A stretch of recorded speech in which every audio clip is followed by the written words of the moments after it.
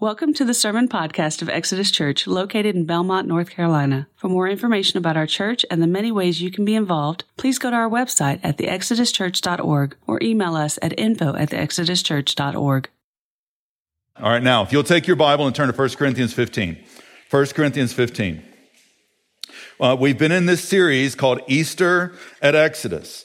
Now, every time I preach God's word, I am always thinking about what kind of questions are people asking? Like, what are people bringing in the room as we think about a passage? I want to know first what the passage says, but I also want to know what are people thinking about. Now, I would bet that most of you did not come in here today thinking about two things. Most of you did not come in here today thinking about Greek dualism.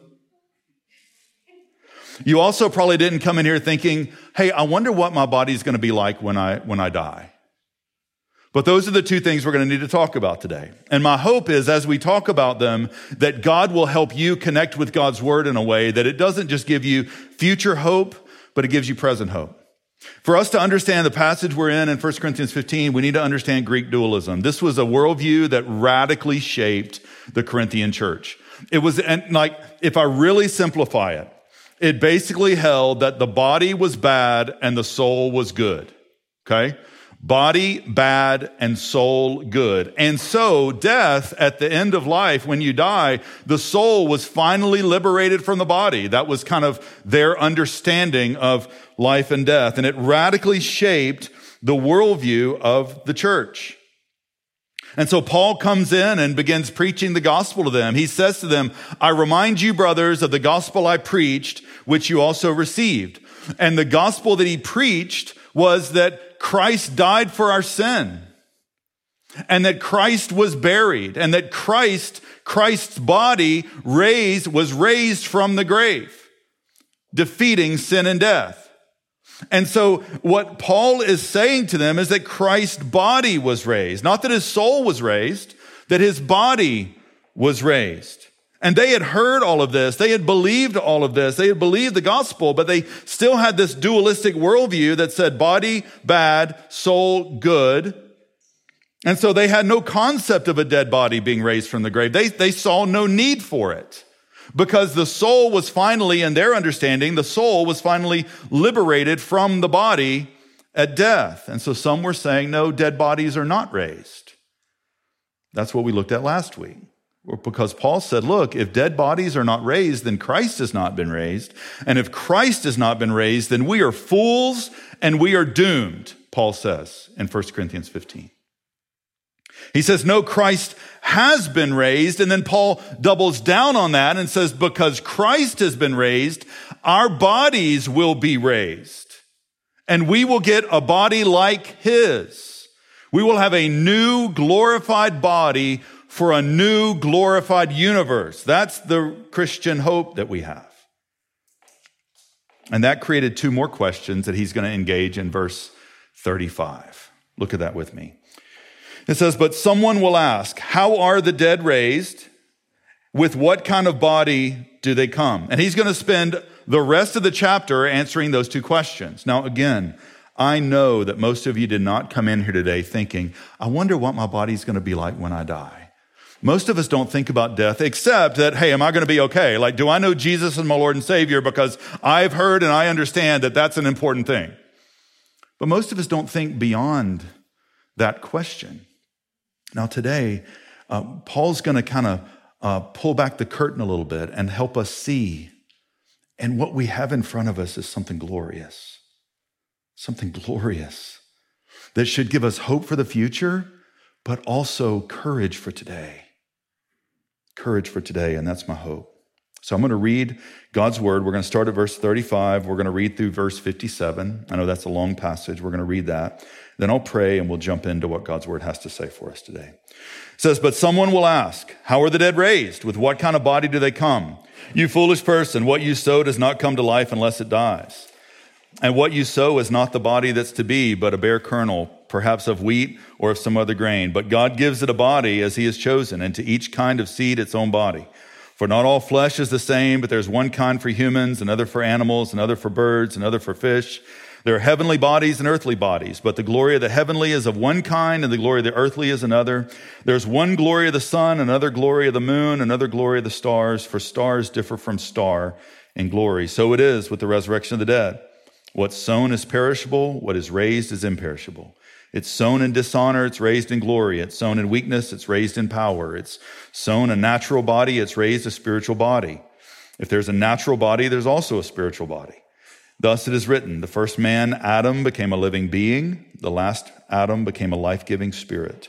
But it is not the spiritual that is first, but the natural, and then the spiritual. The first man was from the earth, a man of dust. The second man is from heaven. As was the man of dust, so also are those who are of the dust. As is the man of heaven, so also are those who are of heaven. Just as we have borne the image of the man of dust, we shall also bear the image of the man of heaven. I tell you this, brothers, flesh and blood cannot inherit the kingdom of God, nor does the perishable inherit the imperishable. Behold, I tell you a mystery. We shall not all sleep, but we shall all be changed in a moment, in the twinkling of an eye, at the last trumpet. For the trumpet will sound, and the dead will be raised imperishable, and we shall be changed. For this perishable body must put on the imperishable, and this mortal body must put on immortality. And when the perishable puts on the imperishable, and the mortal puts on immortality, then shall come to pass the saying that is written, death is swallowed up in victory. O death, where is your victory? O death, where is your sting? The sting of death is sin, and the power of sin is the law. But thanks be to God, who gives us the victory through our Lord Jesus Christ. Let's pray together. Father, thank you for your goodness to us. Thank you for this word. And Lord, though, again, many of us were not thinking about these things when we came in, Lord, I pray that our hearts and minds would be riveted to your word for the next little bit. I pray that you would, Holy Spirit, that you give us eyes to see, ears to hear, hearts to receive the goodness from your word today. Help us. And Lord, I pray that this would fill us not just with future hope, but with present courage, because we need that today. And we pray this all in Christ's name.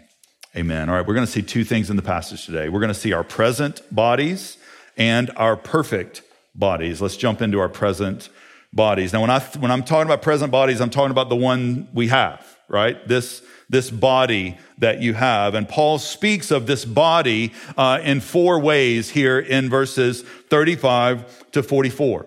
The first way he speaks of this body is as a seed. Look at verse 36.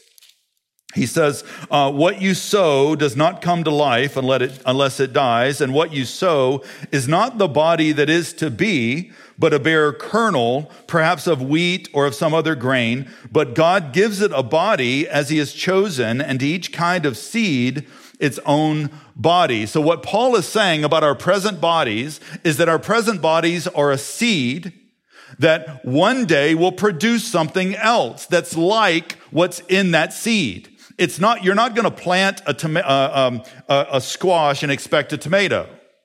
Okay? There's something in our body is a seed of what our present body is a seed of what our future perfect body will be like. Now he's using an analogy here. Okay? Now, speaking about this, Joni Eareckson Tada, who is an author speaker, when she was 17 years old, she had a tragic accident where she was paralyzed from the neck down. She spent the rest of her life in a wheelchair, serving individuals and families with disabilities. And she writes this: somewhere in my broken, paralyzed body is the seed of what I shall become. The paralysis makes what I am to become all the more grand when you contrast atrophied, useless legs against splendorous, resurrected legs. She says, I'm convinced that if there are mirrors in heaven, and then she says, and why not? The image I'll see will be unmistakably Joni, although a much better, brighter Joni. And so what Paul is saying is this present body that we are is a seed of what will come. Second thing he says is that our bodies are distinctly glorious. Look at verse 39. He says, for not all flesh is the same. There's one kind for humans, another for animals, another for birds, another for fish. There are heavenly bodies, earthly bodies, but the glory of the heavenly is of one kind and the glory of the earthly is of another. There's one glory of the sun, another glory of the moon, another glory of the stars, for star differs from star in glory. Paul is trying to tell us that this present body, it's a seed of what will be, but it's a really distinctly glorious seed. He says, not all flesh is the same. There's one kind for humans, another for animals. What he's saying is that there is something distinctly glorious about human beings. We are not animals. We are human beings. Now, if you're in a biology class and you're discussing classification and your teacher talks about human beings as an animal, I do not suggest you saying, but my pastor said, okay? I don't suggest you saying that out loud, but in your heart, you need to say to yourself, I'm not an animal. I'm a human being. You're not an animal. Listen, I love animals, okay? A lot of them taste good. I like dogs, not a cat fan at all. Don't understand that at all. I like animals, but we're not them. You don't have a grand dog,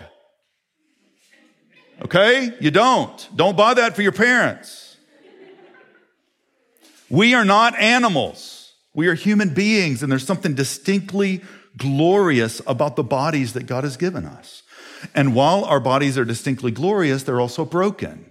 That's what he gets at in verses 42 to 44. He says, so it is with the resurrection of the dead. And he lists four things about our present bodies and then our perfect bodies, and we're going to get to that in a minute. He says, what is sown is perishable, means it dies. It's sown in dishonor, it means it decays. It's sown in weakness. It's sown a natural body. What he's saying is, though our body is a seed of what it will be, and though it has a distinct, wonderful glory, it's also broken. Every one of our bodies is affected by sin. It's not just affected by the sin we do, though it is, okay? It's also affected by just how sin has broken the world. And so our bodies are broken. And lastly, he says our bodies are not fit for the kingdom. Look at verse 50. He says, I tell you this, brothers, flesh and blood cannot inherit the kingdom of God, nor does the perishable inherit the imperishable. What he's saying is, these present bodies, though they are a seed of what's to come, though they have a distinct glory, they cannot, apart from being radically transformed by Jesus, inherit the kingdom of God. He says we must be born again. And part of being born again is that eventually we get a new body. Now, in all this, Paul's trying to engage their dualism. They had this idea that the body was bad. Paul's like, no, the body's not bad. The body's broken. But the body has a distinct glory about it. It has a distinct glory about it. And they understood that at the end of life, the soul that was good was freed from this body that was bad. And Paul's like, no, that's not at all what's going on. Because we are not a soul in a body. We are a body and soul united. You are body and soul, both. And at death, that union is torn apart. Which is why when we look at a dead body, we say, well, that's not John. No, it is and it isn't, right? Like what we're grieving, what we're seeing is the separation of body and soul that's happened. And what the Bible teaches, and some theology for a minute, okay? What the body teaches then is that when you die, your soul is separated from your body and it goes to one of two places. If you're a follower of Jesus, to be absent from the body is to be present with the Lord. You're with him. And that's really good news. If you don't know Jesus, then your soul is somewhere else. It's in a horrible place called hell, suffering the wrath of God for your sin.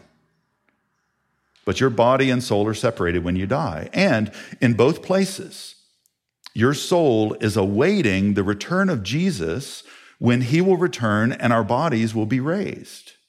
Now, what that's called, theologians call that the intermediate state. And then at Jesus' return, when he comes back, now listen, we don't talk about eschatology a lot because that's a family conversation. And I'm going to say some things that some of you aren't going to agree with. I'm kind of putting some of my cards on the table about that. Okay, so let's have a cup of coffee and we can argue. And at the end of it, we can both say, we really don't know what's going to happen, right? So, but what we do know, what we agree on is that Jesus is going to come back and that at his return, souls will be reunited with their bodies. Individuals will face the judgment of God. Believers then, with their radically changed bodies we're about to get to, will go into their eternal state in a new heaven and a new earth. We'll have new glorified bodies for a new glorified universe forever. And those who have not followed Jesus will spend an eternity separated from him in a place called hell. But what the Bible teaches is that at the return of Jesus, when Jesus comes back, it says at the end of the chapter, we'll be changed in the twinkling of an eye, at the sound of the trumpet. We'll be changed and we'll get a perfect body. We'll leave this present body, will be transformed into a perfect body. And that's what we're going to get to in the rest of the passage. Look at verse 42. It says, so it is with the resurrection of the dead. What is sown is perishable. What is raised is imperishable. Now that word raised is a really important word. It's connected back to what has happened to Christ. Like Christ was raised from the tomb, our bodies will be raised to be made new, a new glorified body for a new glorified universe. He says what is raised is imperishable. It's sown in dishonor. It's raised in glory. Sown in weakness, raised in power. Sown a natural body, raised a spiritual body. Now don't read spiritual and think, oh, see, it's just a soul. No, it's a spiritual body. And so like Jesus' body was raised from the tomb, our bodies will be raised and made perfect. We'll have new glorified bodies for a new glorified universe. And he says in verse 49, just as we have borne the image of the man of dust, this present body that we have, we shall bear the image of the man of heaven, the perfect body that's promised us. Now, this raises some more questions. How's this going to happen? That's what he kind of starts interacting with in verse 51. He says, behold, I tell you a mystery. We shall not all sleep, but we shall all be changed in a moment, in the twinkling of an eye, at the last trumpet. For the trumpet will sound, the dead will be raised imperishable, and we shall be changed. For this perishable body, this present perishable body, must put on the imperishable. This mortal body must put on immortality. Notice when that happens at the return of Jesus. What then? Verse 54. When the perishable puts on the imperishable and the mortal puts on immortality, then shall come to pass the saying, death is swallowed up in victory. O death, where is your victory? O death, where is your sting? Notice when that happens. Notice when that is true. That becomes true when Jesus comes back. Now, a lot of times we quote that verse at funerals, and I understand why we do that. We quote this because we know that this moment is not the end. We know that to be true. Particularly when we know for certain this person was a follower of Jesus, we can have hope that death is swallowed up in victory. But death still has a sting. Death's sting is not over. Death hurts. We grieve the loss of people close to us that we've lost. Death stings, but there's coming a day. There's coming a day when death won't sting anymore. There's coming a day when there are no more goodbyes. That's the day when this will finally be true. When this will finally and fully be true is when Jesus comes back and makes all things right. That's when death will not sting anymore, because we'll never have to say goodbye again.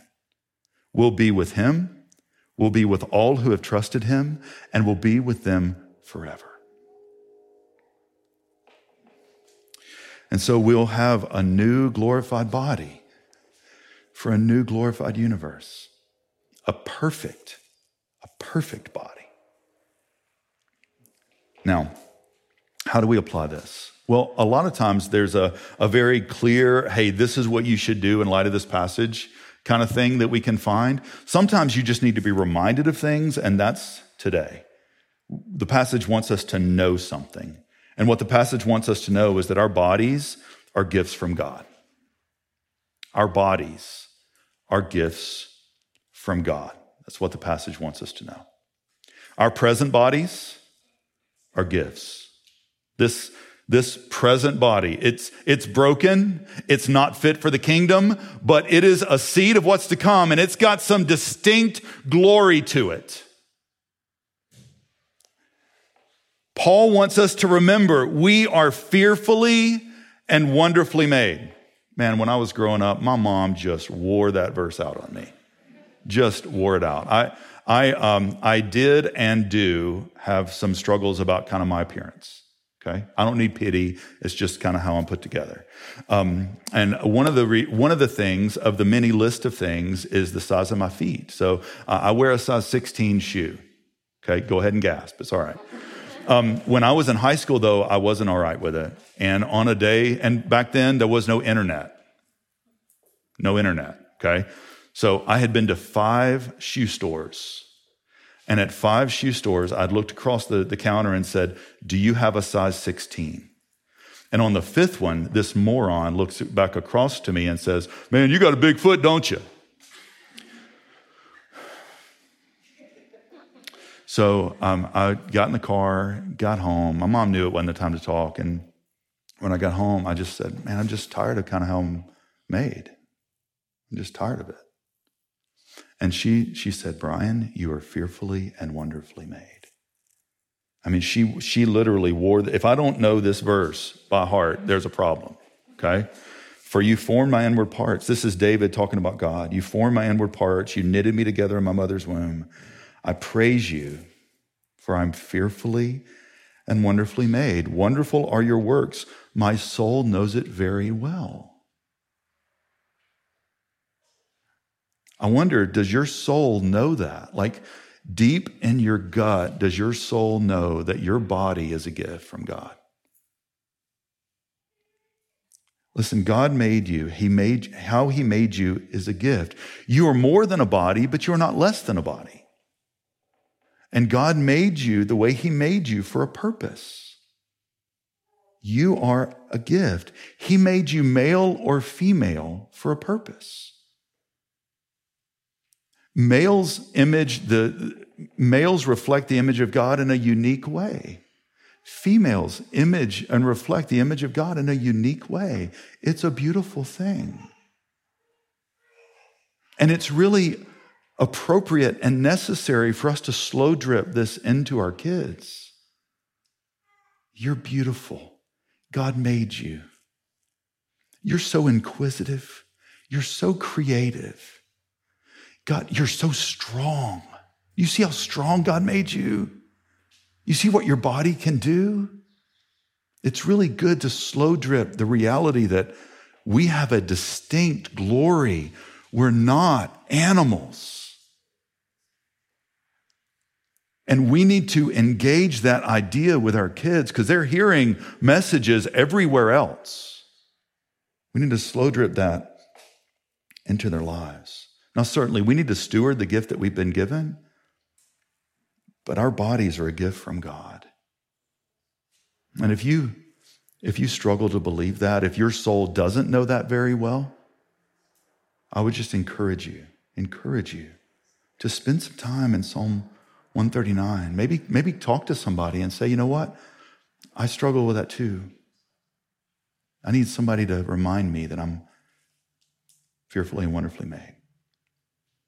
Our present bodies are a gift. Our perfect bodies are a gift. I want us to think for a minute about a new glorified body for a new glorified universe. Again, we don't wake up on Tuesday thinking about this. We will get a new glorified body for a new glorified universe when Jesus comes back. Can you imagine the gift of a body no longer tempted by sin? No more temptation, no more falling, no more sense of shame. None of it. Can you imagine the gift of a body not ravaged by sin? As distinctly glorious as our bodies are, they're still broken. Can you imagine what a new glorified body is going to look like? Do you realize that our bodies are broken, but this world has been broken by sin too? So the most beautiful thing you've ever seen is not what it will be? Can you think about a glorified sunrise that you're seeing with glorified eyes? Can you think about a glorified cup of black coffee made from glorified beans by a glorified barista with glorified taste buds? Can you imagine that? Can you imagine glorified ears that hear glorified voices singing? Can you imagine that? Can you imagine the gift of a body made forever?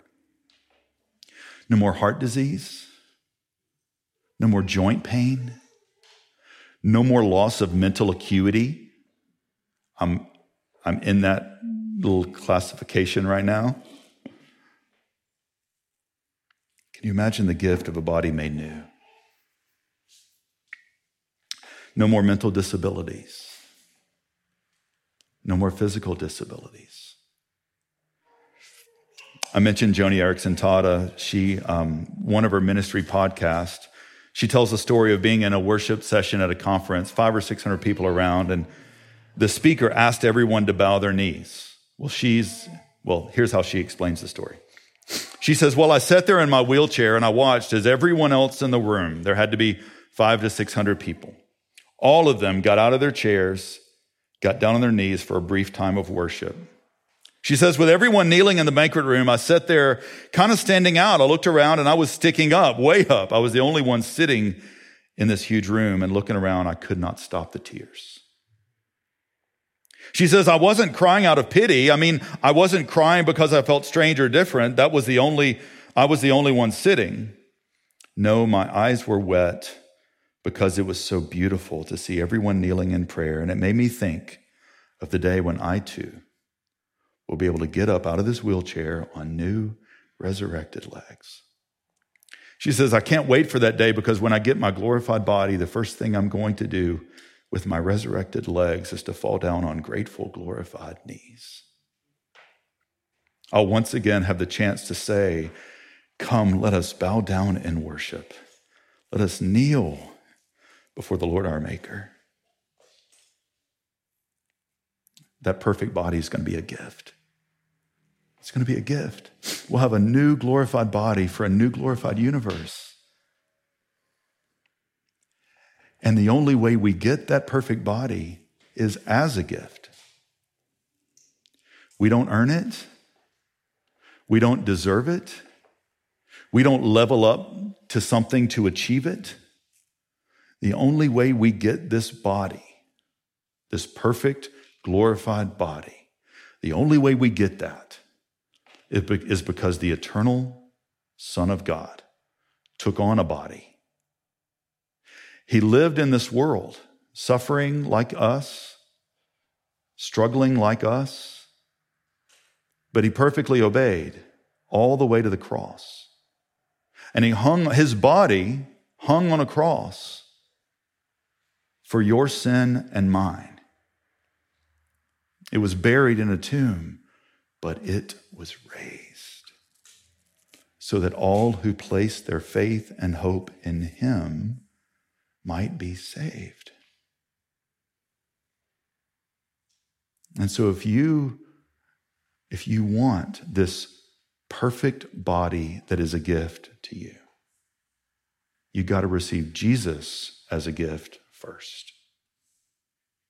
And so if you've never surrendered your life to Jesus, I urge you today to surrender your life to him, to confess your sin, to rejoice in his cross, to surrender all your life to him, place all your hope on him, and be saved.